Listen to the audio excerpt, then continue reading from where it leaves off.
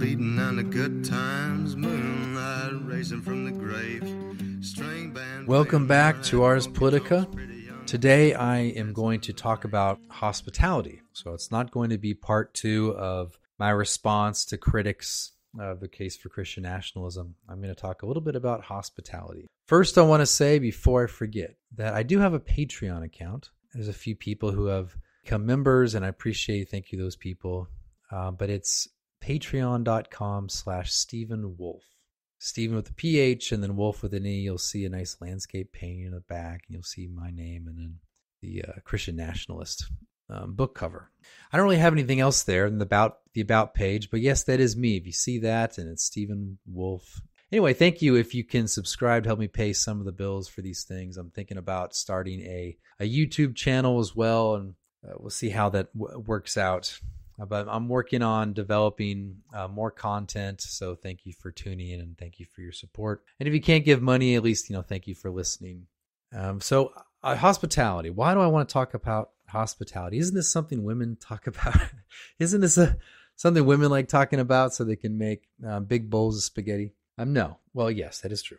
But I want to talk about it because I think it is something the right needs to reclaim. The Christian right, or just the right-wing right in general, but specifically the Christian right needs to reclaim this term hospitality. It's something that the left certainly dominates in the discussion of hospitality, and that's because I think there's a simple reason. It's the sort of term that can be used, can be easily abused. You can use this term in overextended ways that I would say are vicious, that leads into a vice, and that's what the left can do with this term. It's like the word love, the word kindness.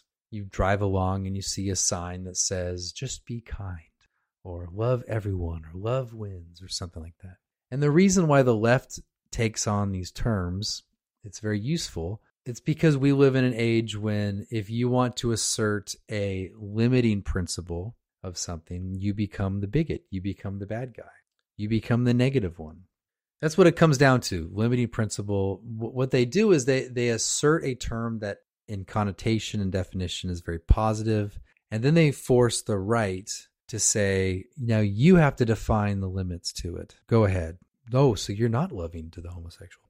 So that's how the left operates. And I have to admit, if the right is going to reclaim hospitality, they don't say, oh yeah, well I'm the real hospitable person, then you just become exactly what the left wants you to become. That's what the right does. Oh yeah, you're the racist. Oh yeah, you're the bigot. Oh, you're the homophobe. You're the transphobe. That's what the right has to respond in these like absurd ways by saying things like that. They have to. They don't want to be the one who asserts the limiting principle, be the reasonable one, and think in terms of what is virtue, and virtue has these vices on either side. No, they're just going to love harder and be kinder and all that. So basically they're adopting the left's frame. Well, I think in hospitality, I'm going to do what the right ought to do and all these other, which is say that it is in itself, hospitality is a good thing. It's something everyone ought to practice in some sense in their various spheres, both collectively as a nation, as members of households and churches. We ought to be hospitable. But every single virtue has to have some limiting principle or some limitations such that it's no longer that virtue, but it's a vice. Courage can be reckless, or I should say courage can, the appearance of courage could actually be reckless, or you could be a coward. Those are all just the vices in relation to the virtue. Hospitality is no different. There are vices associated with not being too hospitable, which is not a very accurate way to talk about it, or not hospitable enough. So the right, I think, has to be, as the group of people who are most connected to reality, the right has to say, no, reality itself, it's not just our bigotry, or not just our bigotry.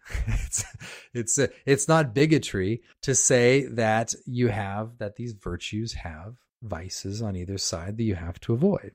That's how ethics works.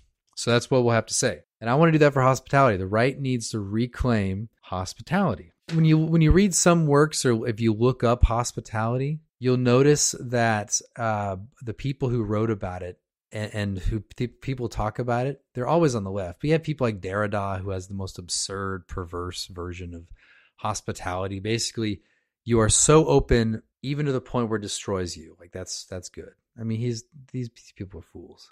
Then there's the almost impenetrable type of hospitality talk of someone like Levinas, the French phenomenologist or existentialist philosopher. There's one recent book called Radical Hospitality, which again is very thoroughly left wing. It uses a lot of jargon. It's basically absurd. Doesn't deal with how the world is, and it's just, dude, just state the politics. You don't need to go through this 300-page garbage after garbage argumentation. Just say what the politics are. You want the West to no longer be Western. Just say it. But the right needs to reclaim this. Why would the right need to reclaim it? Well, the right claims for itself the Western tradition without this, let's critique, undermine, deconstruct. Let's kind of be the enemies within the classical department. Let's not do that. It's too white.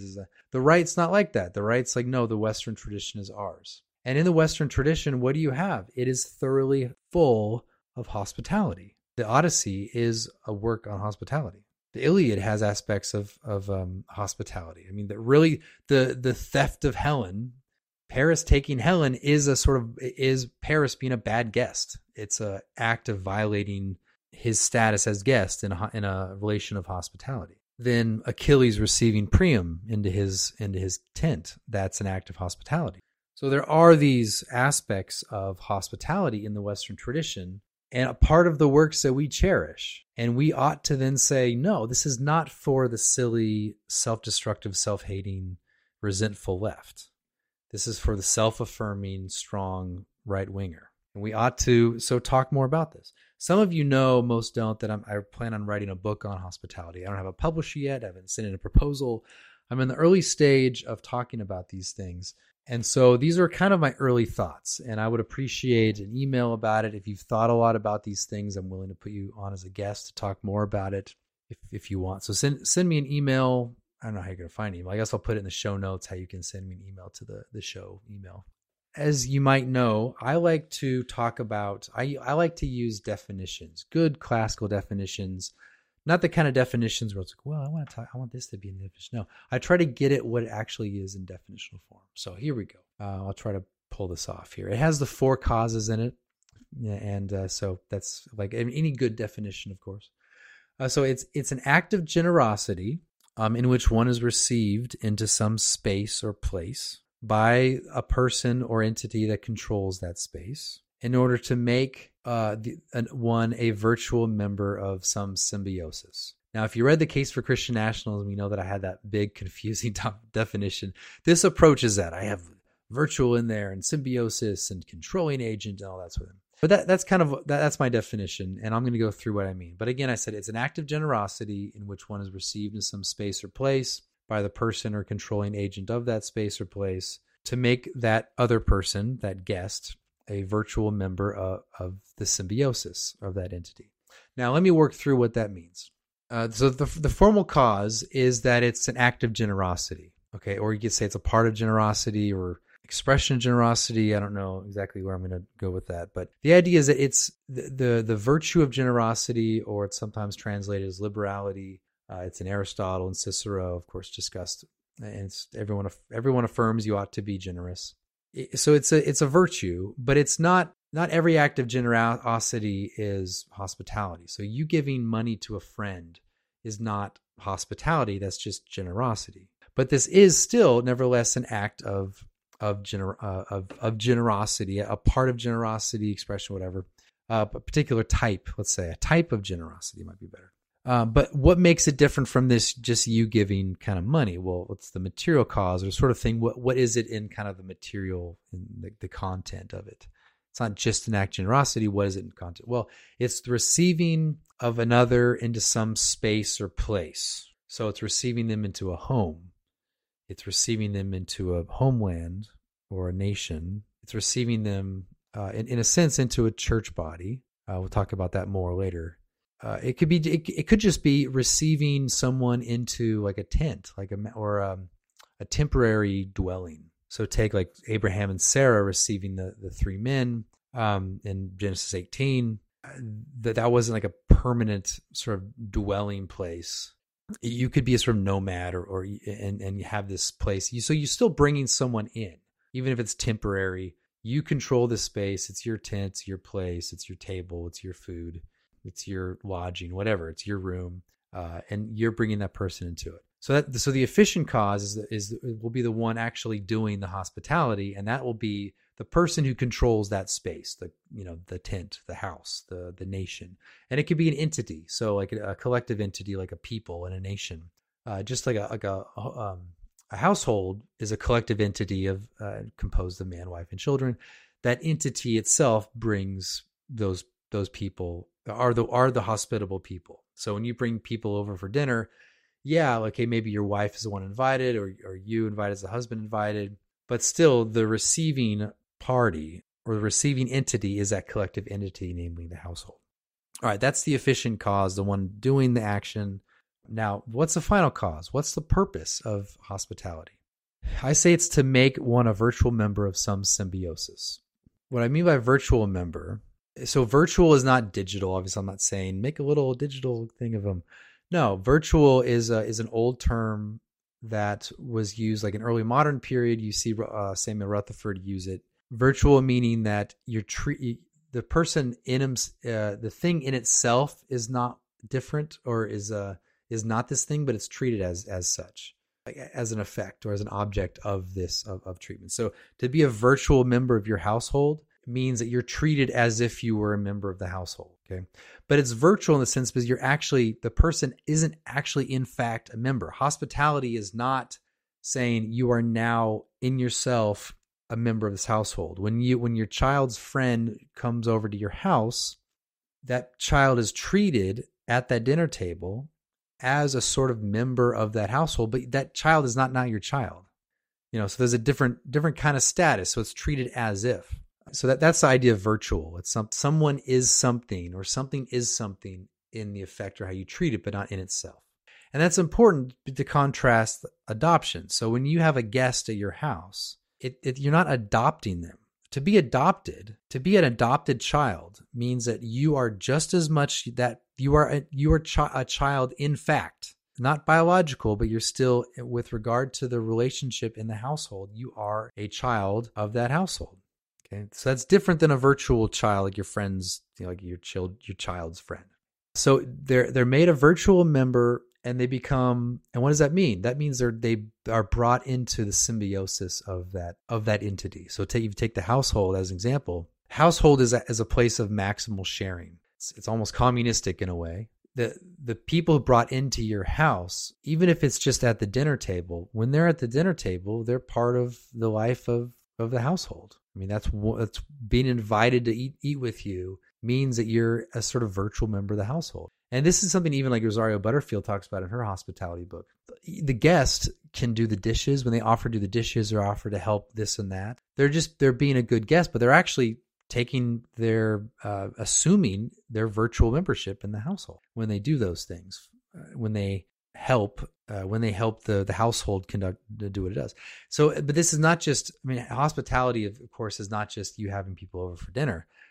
My aunt lived with us for a few months, maybe 6 months back when I was a kid, and she would do the dishes and she'd eat dinner with us and she'd clean the house. And I think at the time she might have been unemployed for a little while. So she the house was tidy and she'd do all these things. She'd buy stuff, and she wasn't like a tenant. I don't think she gave rent, but she did buy things like groceries, other things. So she did take part, though she was kind of a guest in our house. She took part in the life of the house as a guest, as a virtual member of the household. So again, that's my overall definition of hospitality: active generosity in which one is received in some place by the person who controls that space in order to make them a virtual member of a symbiosis. Now, it could be very temporal, like it's just simply one brought over for dinner, or it could be semi-permanent. I mean, that aunt could, in a way, stay with us. So I think there are 3 different species, not examples, but I think species of hospitality.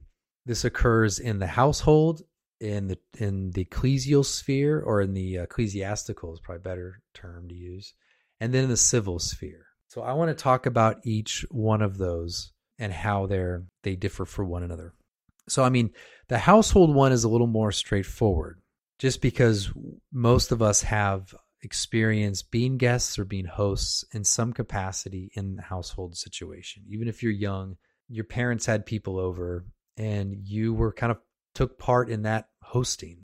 But what are some of the principles here? I think that even though this is the most obvious and easiest to grasp, I think we needed to first understand the principles, because the principles of hospitality in the home also apply to hospitality in the civil sphere. So once we understand these principles of the home, with regard to the home, will help us understand that other one. So in the home, you ought to be hospitable, but are you obligated to be hospitable to the point where you lose your household, or it harms your household? Your children are harmed, your family is harmed, you are harmed, your property is harmed. To what extent are you required to suffer harm at all? Now, by harm, I don't mean you lose money. Like, hospitality in itself requires you to share resources with someone. You're not harmed by sharing resources. I mean, you can harm if you share all your resources that harm you, but the act itself is not itself an act of harm.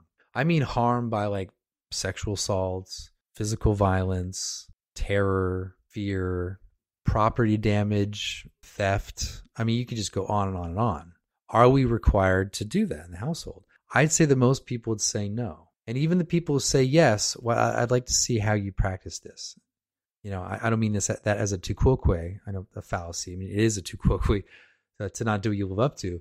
But I mean, I think that if you say otherwise, why don't you act upon that? Well, you don't act upon that because you have other commitments and other duties that preclude you from acting on that. You instinctively know that I'm not going to allow people to I'm not going to violate my duty to protect my family and my kids and the things I need in my household to survive, those people and us to survive as a household. I'm not going to put those in serious jeopardy by acts of so-called hospitality. You already know that. So if those are the principles, we have a sort of sphere or like hierarchy of duties, even though people want to reject that, of course, but they don't in practice because they know it's absurd. If you rejected the idea that you are obligated to your kids first over other kids, you don't live like it. And you don't live like it because instinctively you know that you would be seriously violating a duty to your own children. So hospitality in the household does not extend to things that would harm your household. Now, there in every act of hospitality, there's going to be some risk. You might know a person, you might not know a person. You might seem to know a person. You're going to have some risk. So I'm not saying that avoid risk. I'm not talking about that. There's always going to be risk in every act of virtue. There's some kind of risk. Just like the act of being courageous can get you killed. Just because you were killed in an act of courage does not mean that you were reckless. So you could be very generous, properly generous in the matter of hospitality and still suffer some harm as a result. So you could invite a family people over, and their kid could be unruly and bad and damage stuff, in your house.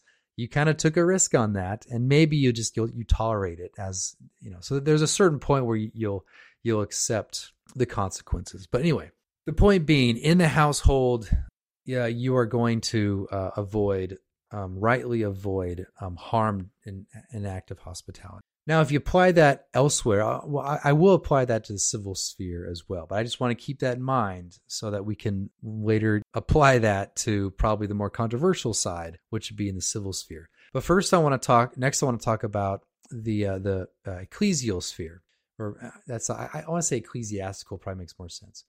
When we think, the church is hospitable, we shouldn't think that because there's family members who have each other over for dinner, or there's a guest that goes to your church and you have them over for lunch. Those are acts of hospitality, but I want to say those are more household aspects of hospitality.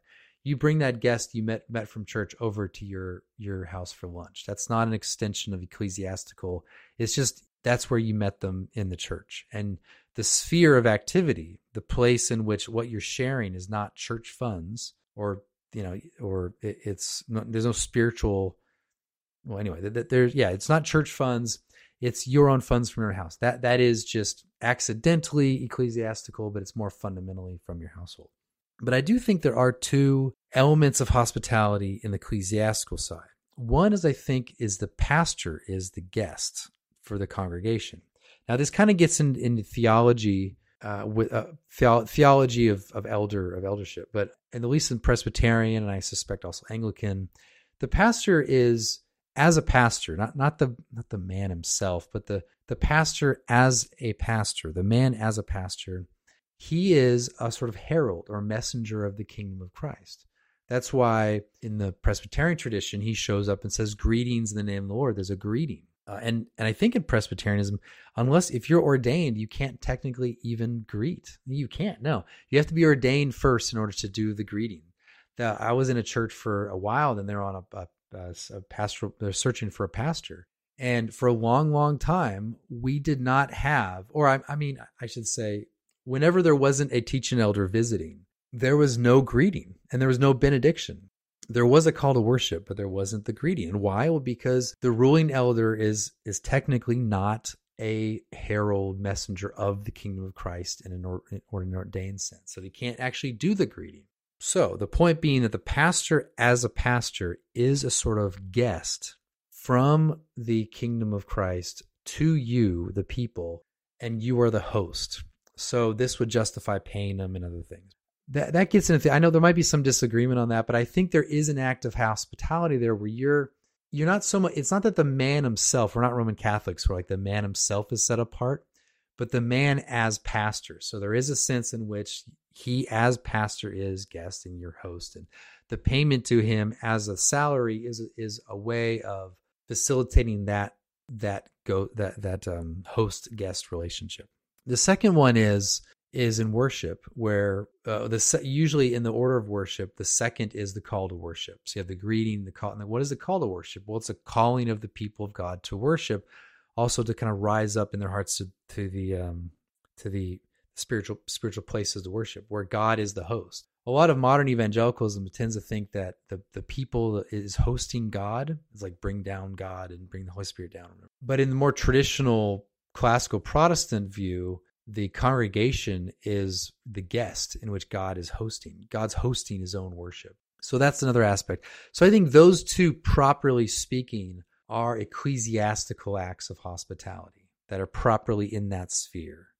I'm kind of debating how far to take to talk about that in the book. I think it's important, but I think that I think the theologians would probably be better suited to talk about those. I'm certainly going to mention it, but I don't know if I'm going to devote like a chapter to those things. I don't know. I think it'd be fascinating to have that discussed with regard to the pastor and others. I just don't know if I'm well equipped to talk about that.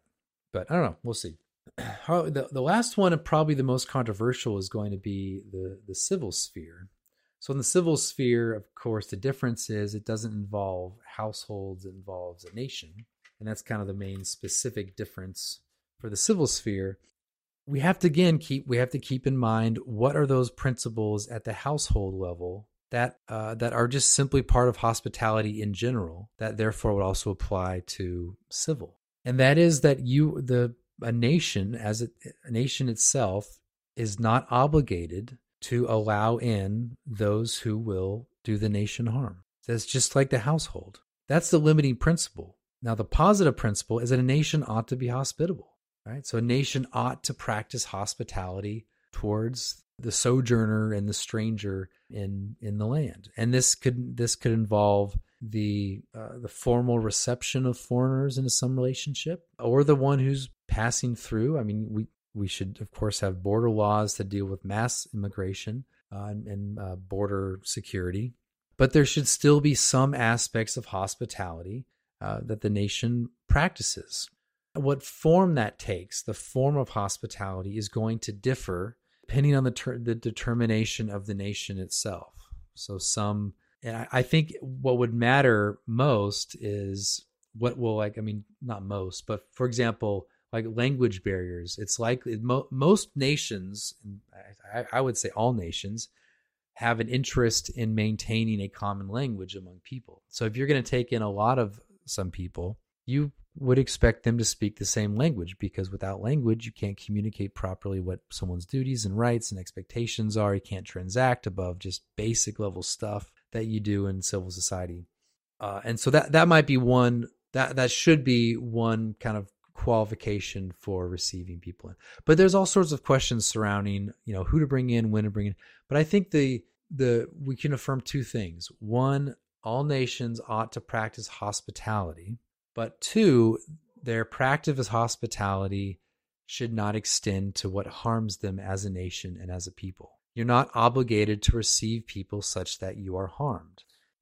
Now, just as in the household where there's these host and guest, there's this distinction here. I didn't emphasize enough before that both the host and the guest, and this is true just in general for all acts of hospitality, both the host and the guest have obligations. Different obligations. The host has obligations as host, and the guests have obligations as guests. The host has obligation, of course, to share resources with the guest.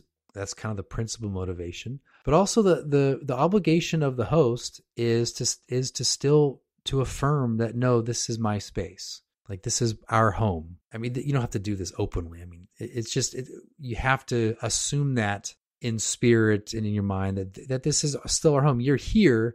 I'm still the controlling agent. In fact, I can't be host without being the one who controls this space.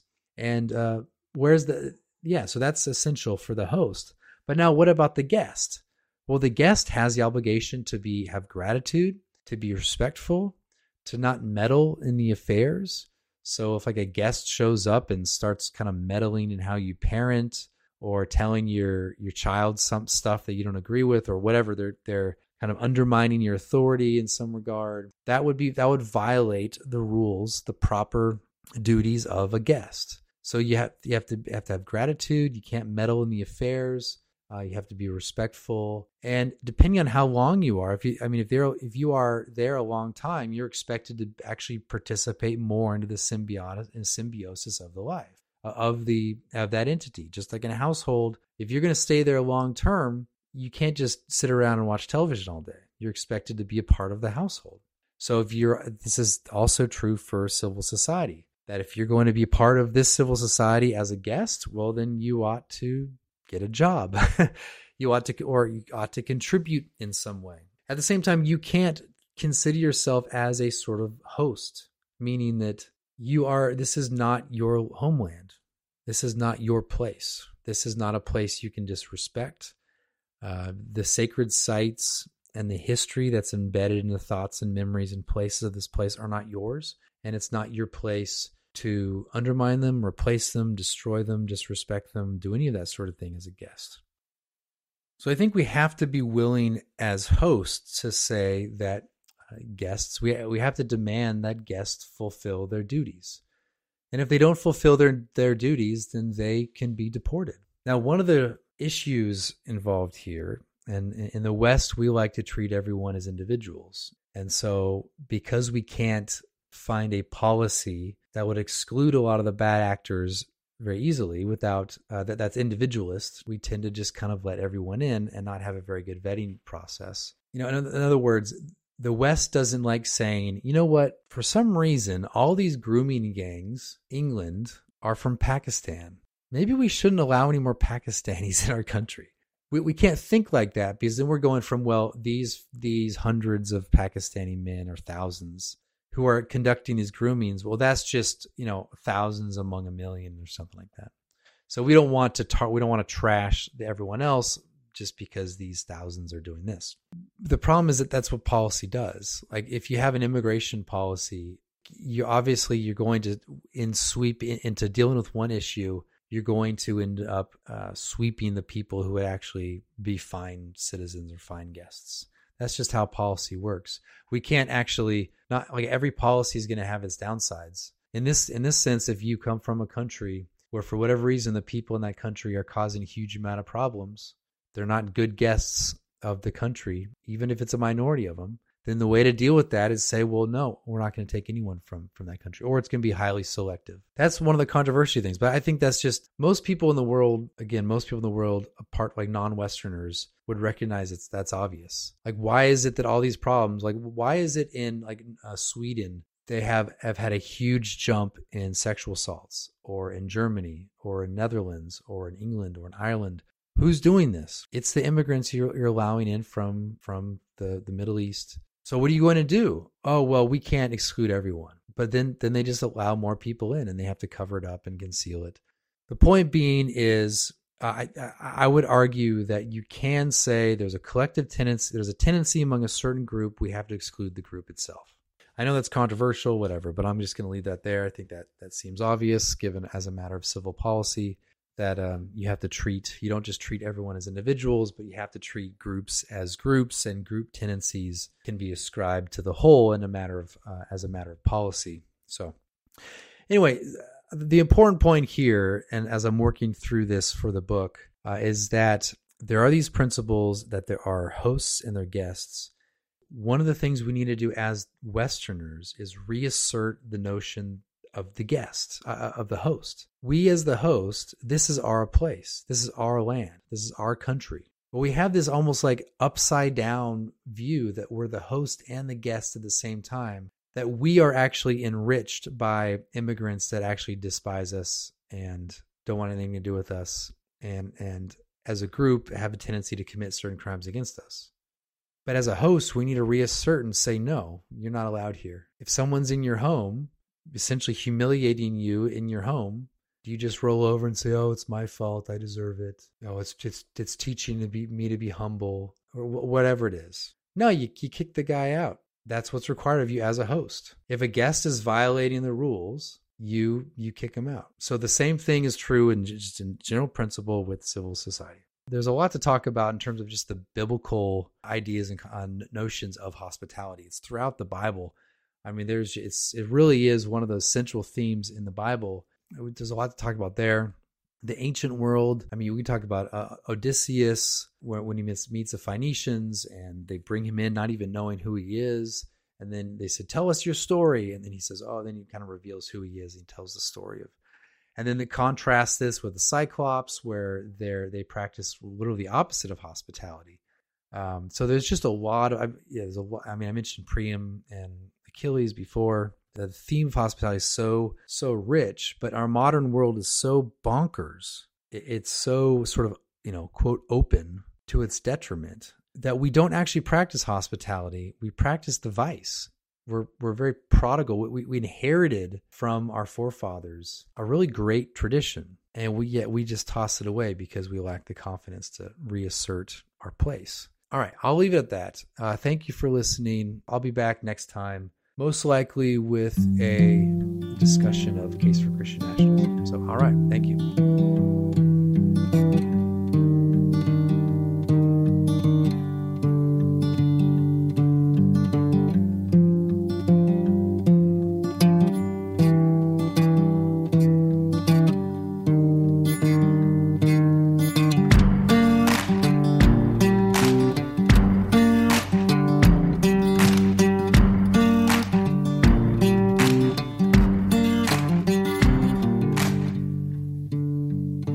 Sunshine beating on the good times, moonlight racing from the grave.